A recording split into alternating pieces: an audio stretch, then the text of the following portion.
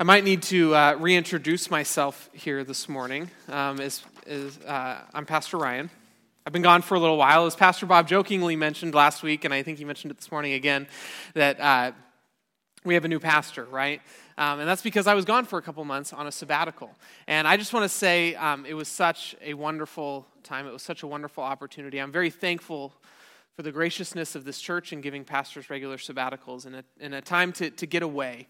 And so my wife and I, we had an opportunity during that to go with some other people in the church to Israel for 2 weeks, which was just amazing. It was wonderful.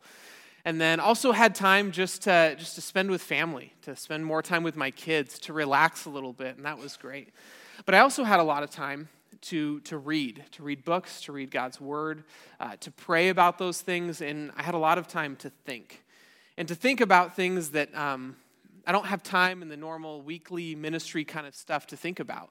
When you're kind of planning events and thinking, and doing those kinds of things, planning the details, you don't often think big picture. And so I had a chance the last couple months to kind of take a step back and look at the big picture. And one of the big things that came out of that is something that I wanted to talk to you about this morning. And that is the mission of the church. What is the mission of the church? And we're going to do that today out of 1 Peter. The book of 1 Peter, if you're using one of the church Bibles, you're going to find where we're at on page 1015. We're mainly going to be in the end of chapter 2, the beginning of chapter 3 of 1 Peter. So I want to give you some context.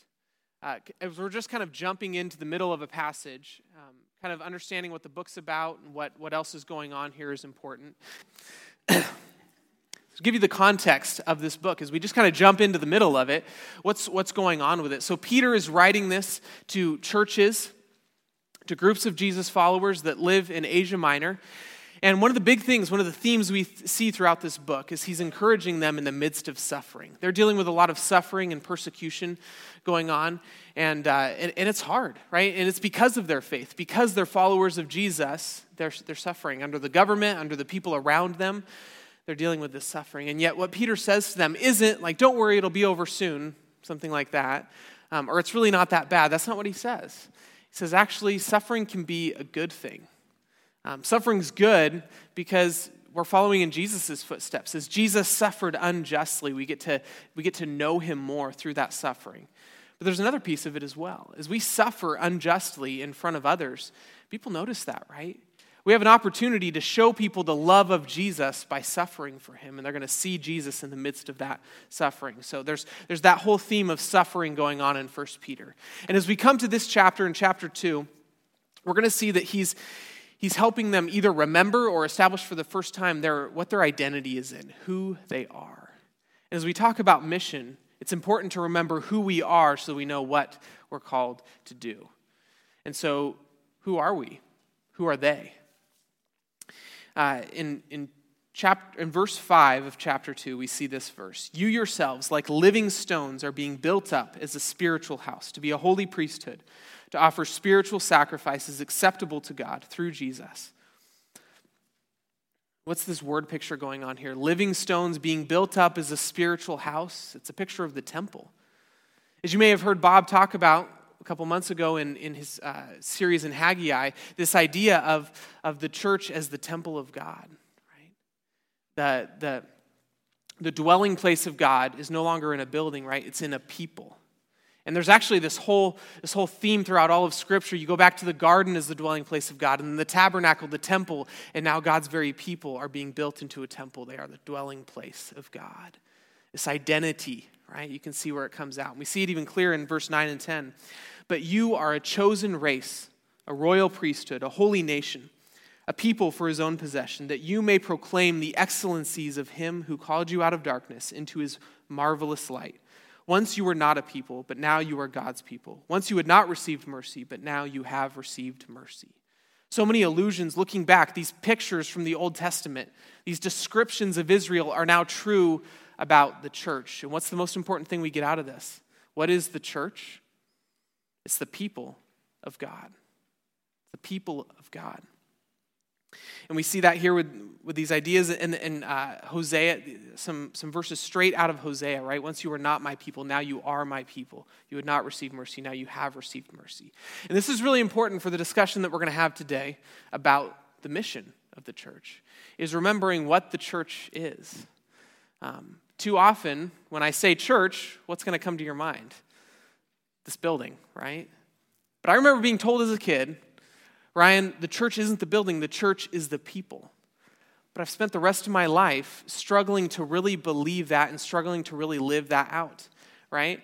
The way I talk to my kids, when you work at a church, I'm going to the church, as if the church is this building. Or we talk about, we're going to go shopping at the Winco by the church. And yet the church is so much more than that, right? The church is the people of God. And it's important for us to remember that, to understand that this morning as we talk about our mission. And so what does that church do? Right here, this is the middle of verse 9, that you may proclaim the excellencies of him. Those people of God, what do? They talk about how great God is. They proclaim the greatness of God. We just did that, right? Those two songs.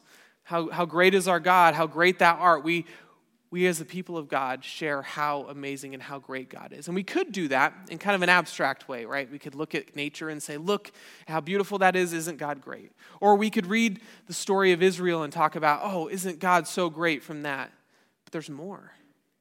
We have a personal story in the midst of this. That you may proclaim the excellencies of him who called you out of darkness and into his marvelous light. We have a story of being called out of the darkness into his marvelous light, that we can proclaim the greatness of God to the people around us. So as the people of God, we proclaim the greatness of God, and that gets us into this mission. Now, we're still kind of setting up this context, because we really need to get into what does this look like every day. And so as we continue to do that, we go to verse 11.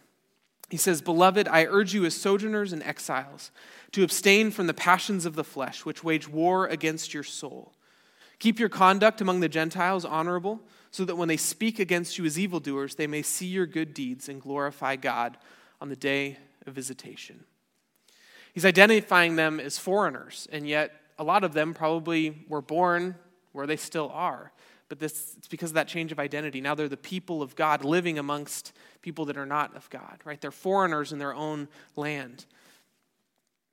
And how are they called to live? They're called to live differently, abstaining from the passions of the flesh. Some of that the most like basic form of sin, right? Giving into your passions of the flesh. That goes all the way back to Adam and Eve and has been a problem ever since. And yet the people of God are called to live different. Not like the world, not like the unbelievers. He calls them Gentiles here. Even though he was writing to Gentiles, he's still showing them that distinction. You're now the people of God. So not living as unbelievers. But it's not easy. It's hard to live differently, right? These passions wage war within your soul. This is very difficult. That's why we need God's help with it. Okay, so we're the people of God. We're called to live differently. But there's another part of this, and this is where we're going to see a lot of this come up in today's message. It says, keep your conduct among the Gentiles honorable. We live differently in front of other people. We live differently in the midst of the world. And when unbelievers see that we are living differently, that may lead to what it says right here, that they glorify God on the day that Jesus comes back. The way we live is important. The way we live in front of other people is important because it gives an opportunity to share the good news of what Jesus has done for us. Okay, so as we get into this, we are the people of God, and we have been given a mission.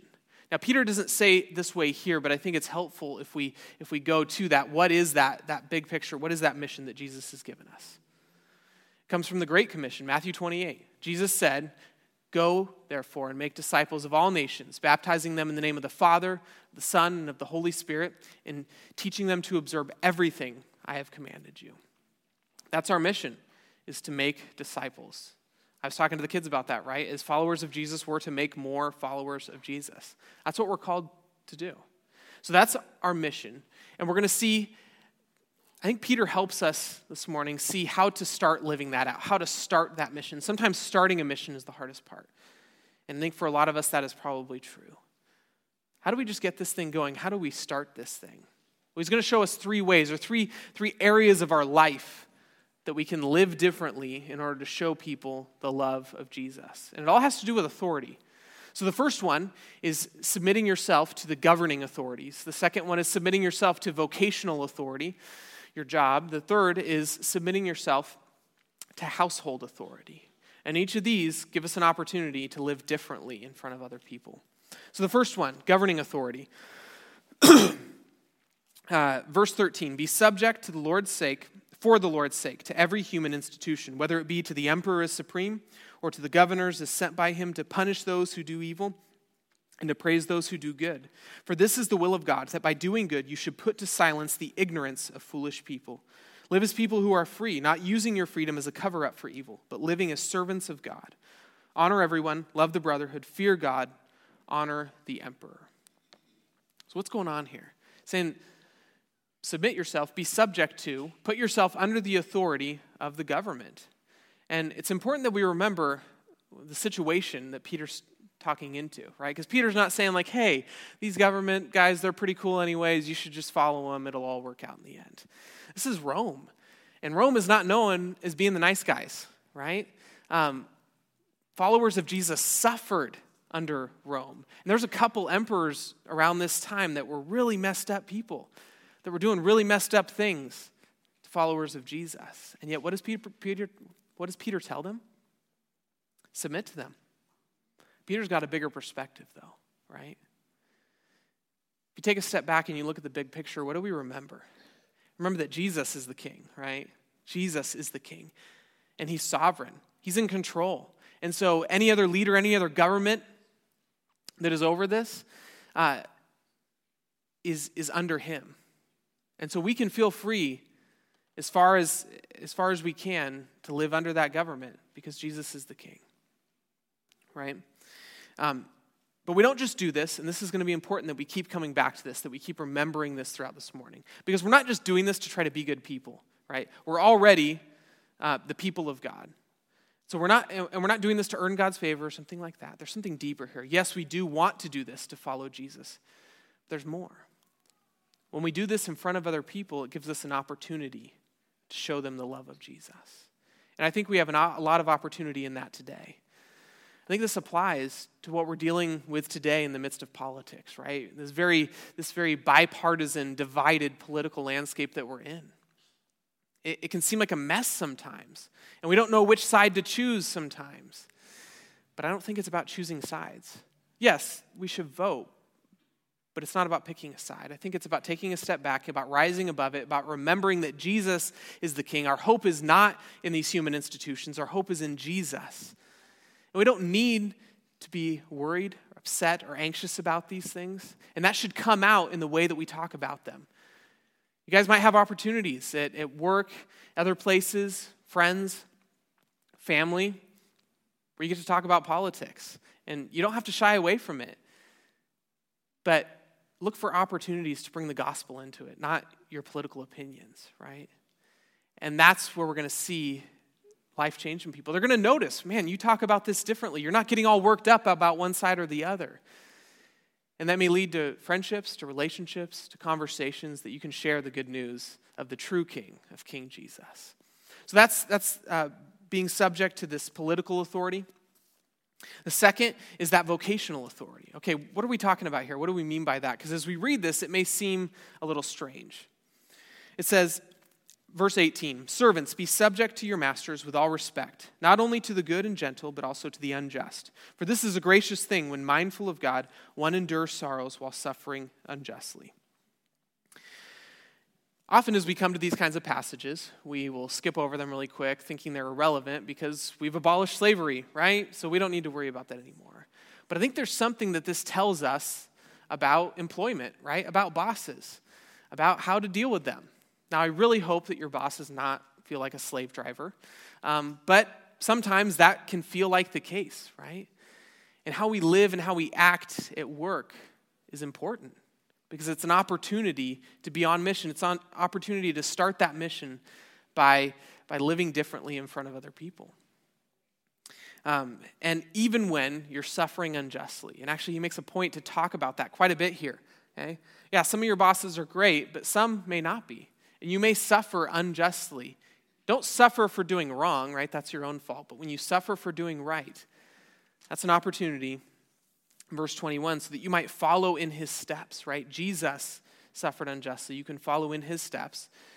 And you can show people the love of Jesus in the midst of suffering and persecution. Whether it's your boss that might wake up, realize, repent for what they're doing, or maybe not, but it might be other coworkers that see what's going on and they see Jesus in what you're doing. And that leads to conversations. That leads to relationships that are built on the good news of Jesus. The last one here is authority within the household. Submitting yourself, authority in the house.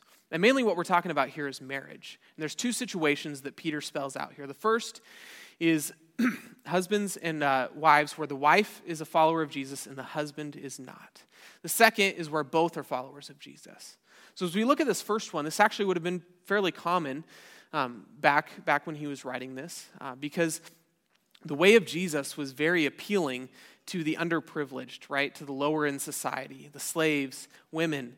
Okay? And so they would be naturally drawn to something that, is so progressive. It's actually kind of funny. A lot of times people would say that the Bible, that Christianity is regressive, right? That it's backwards. And yet at the time, man, this was way ahead of its time. Equality of people. And so it wasn't uncommon for a wife to follow Jesus and the husband not. But there's a problem with that. Because in Rome, the husband, he's the head of the household. He's the patriarch.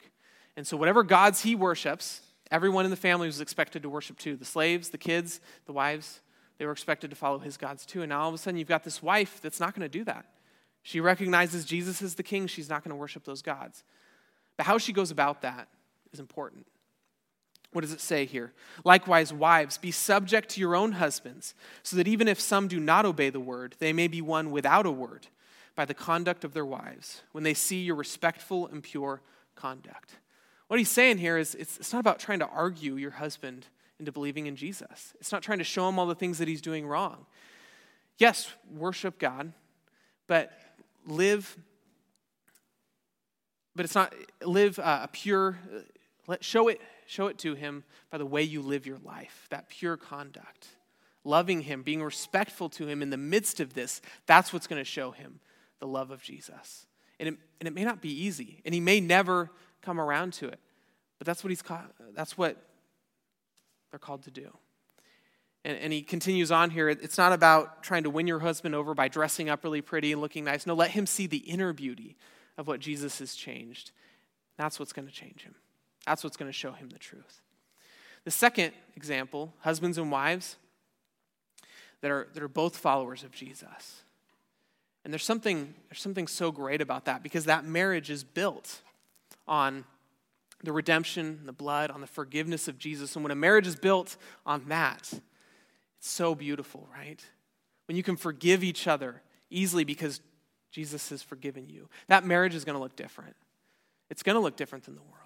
And maybe you can recognize that today. You have an opportunity in your own marriage today to live differently in front of other people, to show people what a marriage built on the forgiveness of Jesus, on the redemption of Jesus looks like, because it's going to look different. I don't know if you've been to any weddings where people do not believe and they don't use the language that most people would use in church, the more traditional kind of language. I remember going to one where their vows were, I'll love you as long as we're together. It's just sad, right? And marriage is one of the greatest stressors in life, even for believers, right? That's such an opportunity. The people around you, they're probably struggling in some way or another with their marriage.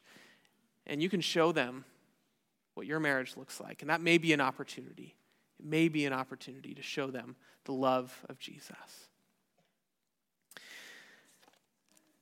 Kind of wrap this section up with including verses 8 and 9, because I think it helps us get back to the big picture. He says, finally, all of you have unity of mind, sympathy, brotherly love, a tender heart, and a humble mind. Do not repay evil for evil or reviling for reviling, but on the contrary, bless, for to this you were called, that you may obtain a blessing.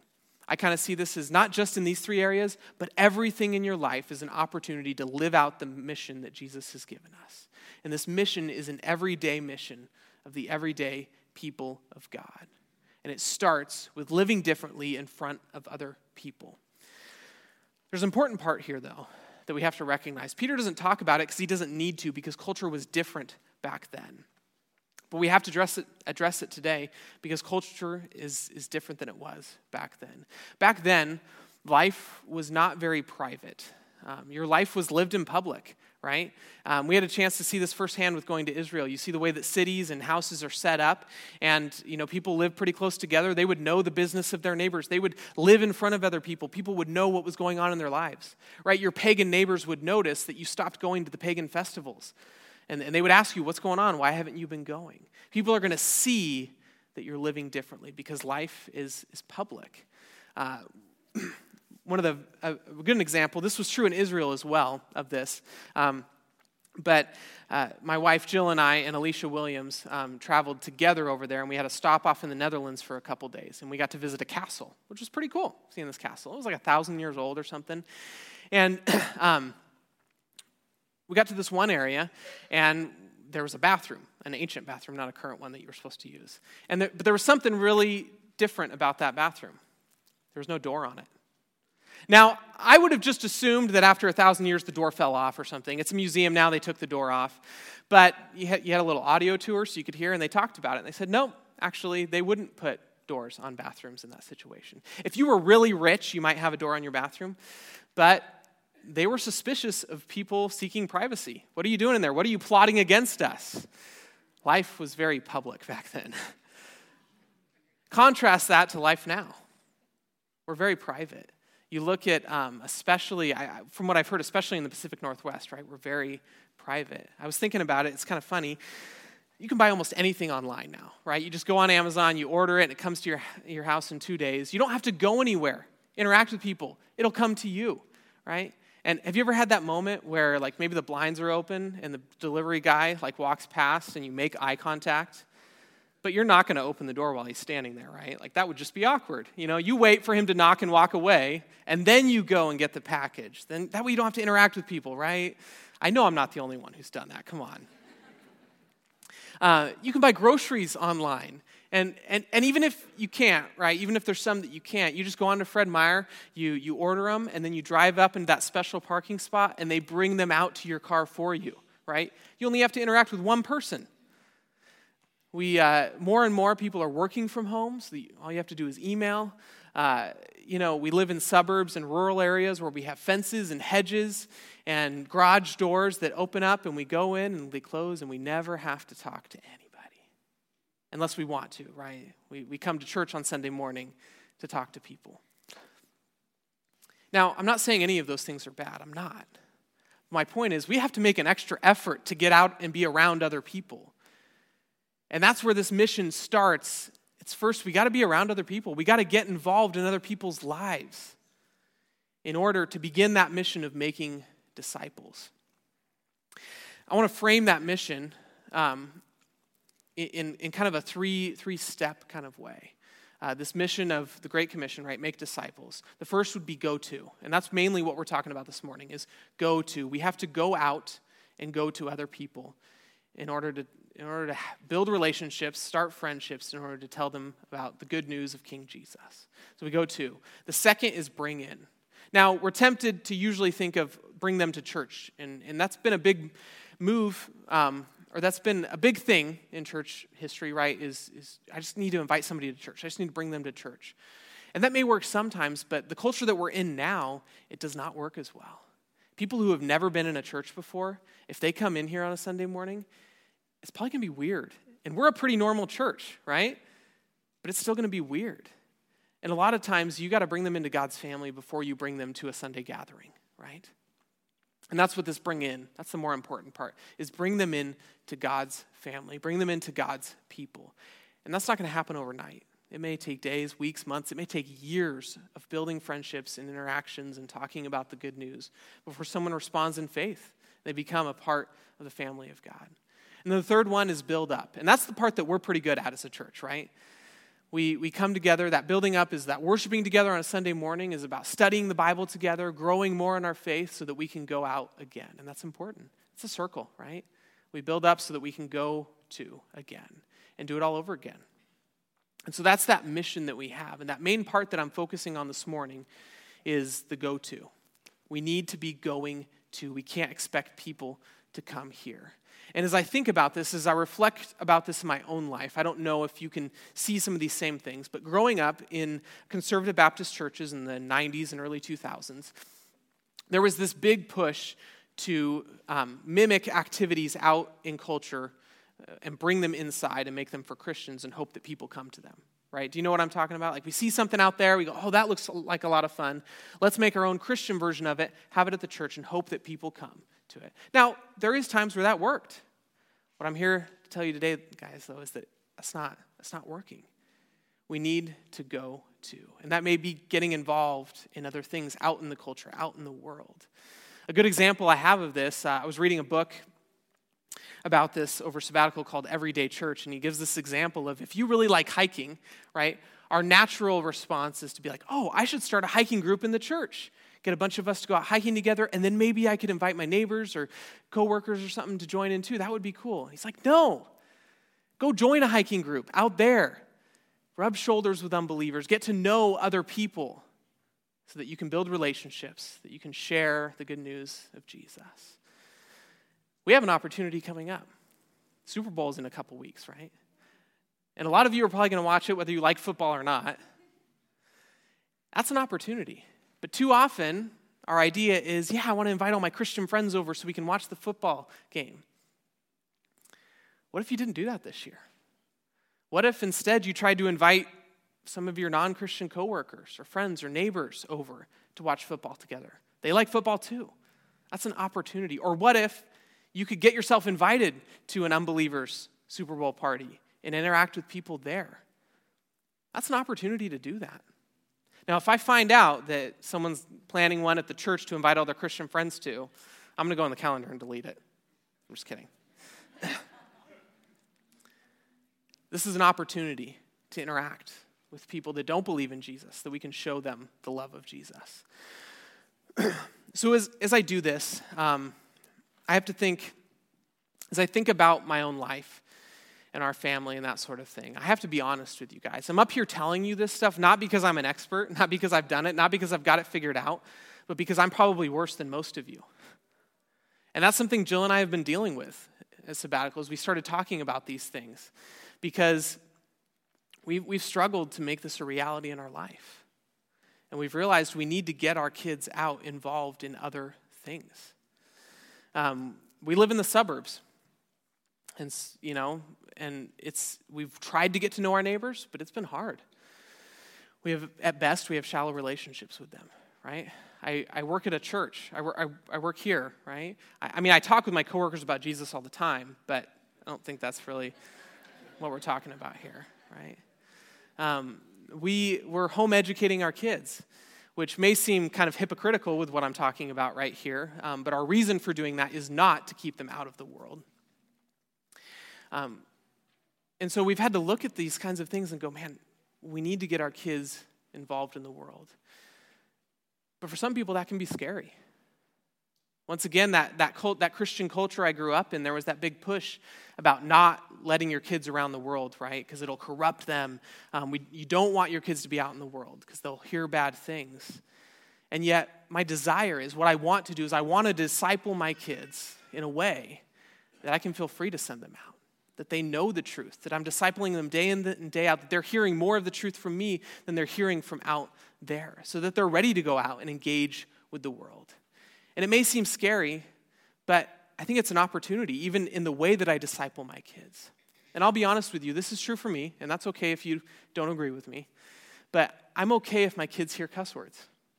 I'm okay if my kids hear swearing, because that opens up an opportunity for me to have a conversation with them. That gives me an opportunity to disciple them in real life. I'm okay if my kids make friends with somebody who has two moms, because that's a conversation I can now have with my kids. Too often we disciple in the vacuum of Christian culture, and we don't see how the good news of Jesus intersects the real messy life of ordinary people. And I want my kids to see that. And I want them to interact with that in a way that I can disciple them even more. So that when they grow up, they're not surprised, they're not shocked by the world. They know how King Jesus intersects with that. They know how he has an answer for all of it. And so that's why Jill and I have been talking, okay, how do we do this, right? How do we get this started? And so we're looking for opportunities to get our kids involved in sports and things out in the community so they can rub shoulders with unbelievers, so that we can rub shoulders with unbelievers, so that we can start this mission of discipleship. Get to know people, interact with them, share the good news of Jesus with them. That's what we want to do. That's my family. That may not be your family. You may not have young kids. But what are some other areas? What are some other opportunities that you have where you're at? Maybe it's that hiking thing, right? Go join. If you have a shared interest, if you have an interest in things, a hobby, something like that, go find a bunch of non-Christians that do it too and join in with them, right? Don't start the club here. Go out and join a different one. You may not be a pastor of a church like me, and you may interact with non-believers at work, and that may be all you need. You may have tons of opportunity there, but it takes a perspective change. What are you going to work to do? Are you going to work to make money, to get a promotion, to provide for your family? Or are you going to work to make disciples? To build friendships with people, to share the good news with them. And that may mean that you don't eat your lunch at your desk, but you eat your lunch in the break room. That may mean that you stop and talk to people when you'd rather not. That may mean inviting people over for dinner or going over to other people's houses for dinner. You have an opportunity there to rub shoulders, to engage with, to become friends, to build relationships, to share the good news of Jesus. Because this mission of the church that we have, right, this Great Commission, it is an everyday mission of the church with the everyday people. It's not the programs and ministries that we run here. Some of it may happen there, but I would say primarily that mission does not happen on Sunday mornings right now. It doesn't just happen at Awana on Thursday nights or youth group on Sunday nights. It happens every day in your every life because this isn't the church. You are the church. We are the church. We're the people of God on the everyday mission of God. And I want to make this clear as we close. Because as we talk about the church's mission, I think our natural thought is we think about the institution or the organization of Brush Prairie Baptist, right? We think that the staff and leadership get together and we come up with this mission, and then we make sure that all of our programs, all of our gatherings, all of our ministries align with that mission. So that when you come here to participate in events and gatherings, then that's when you're doing the mission of God. But I've got a newsflash for you. This isn't the church. You are the church. This isn't their mission. This is your mission. This is our mission. And it's an everyday mission for everyday people. And everything that we do, we have an opportunity to do it. We've got to do it in front of other people. We've got to figure out a way to get involved in other people's lives so that we can share the good news of King Jesus. And it is really good news. This is what discipleship really is. This is what our mission is. This is our life. Let's pray. Father,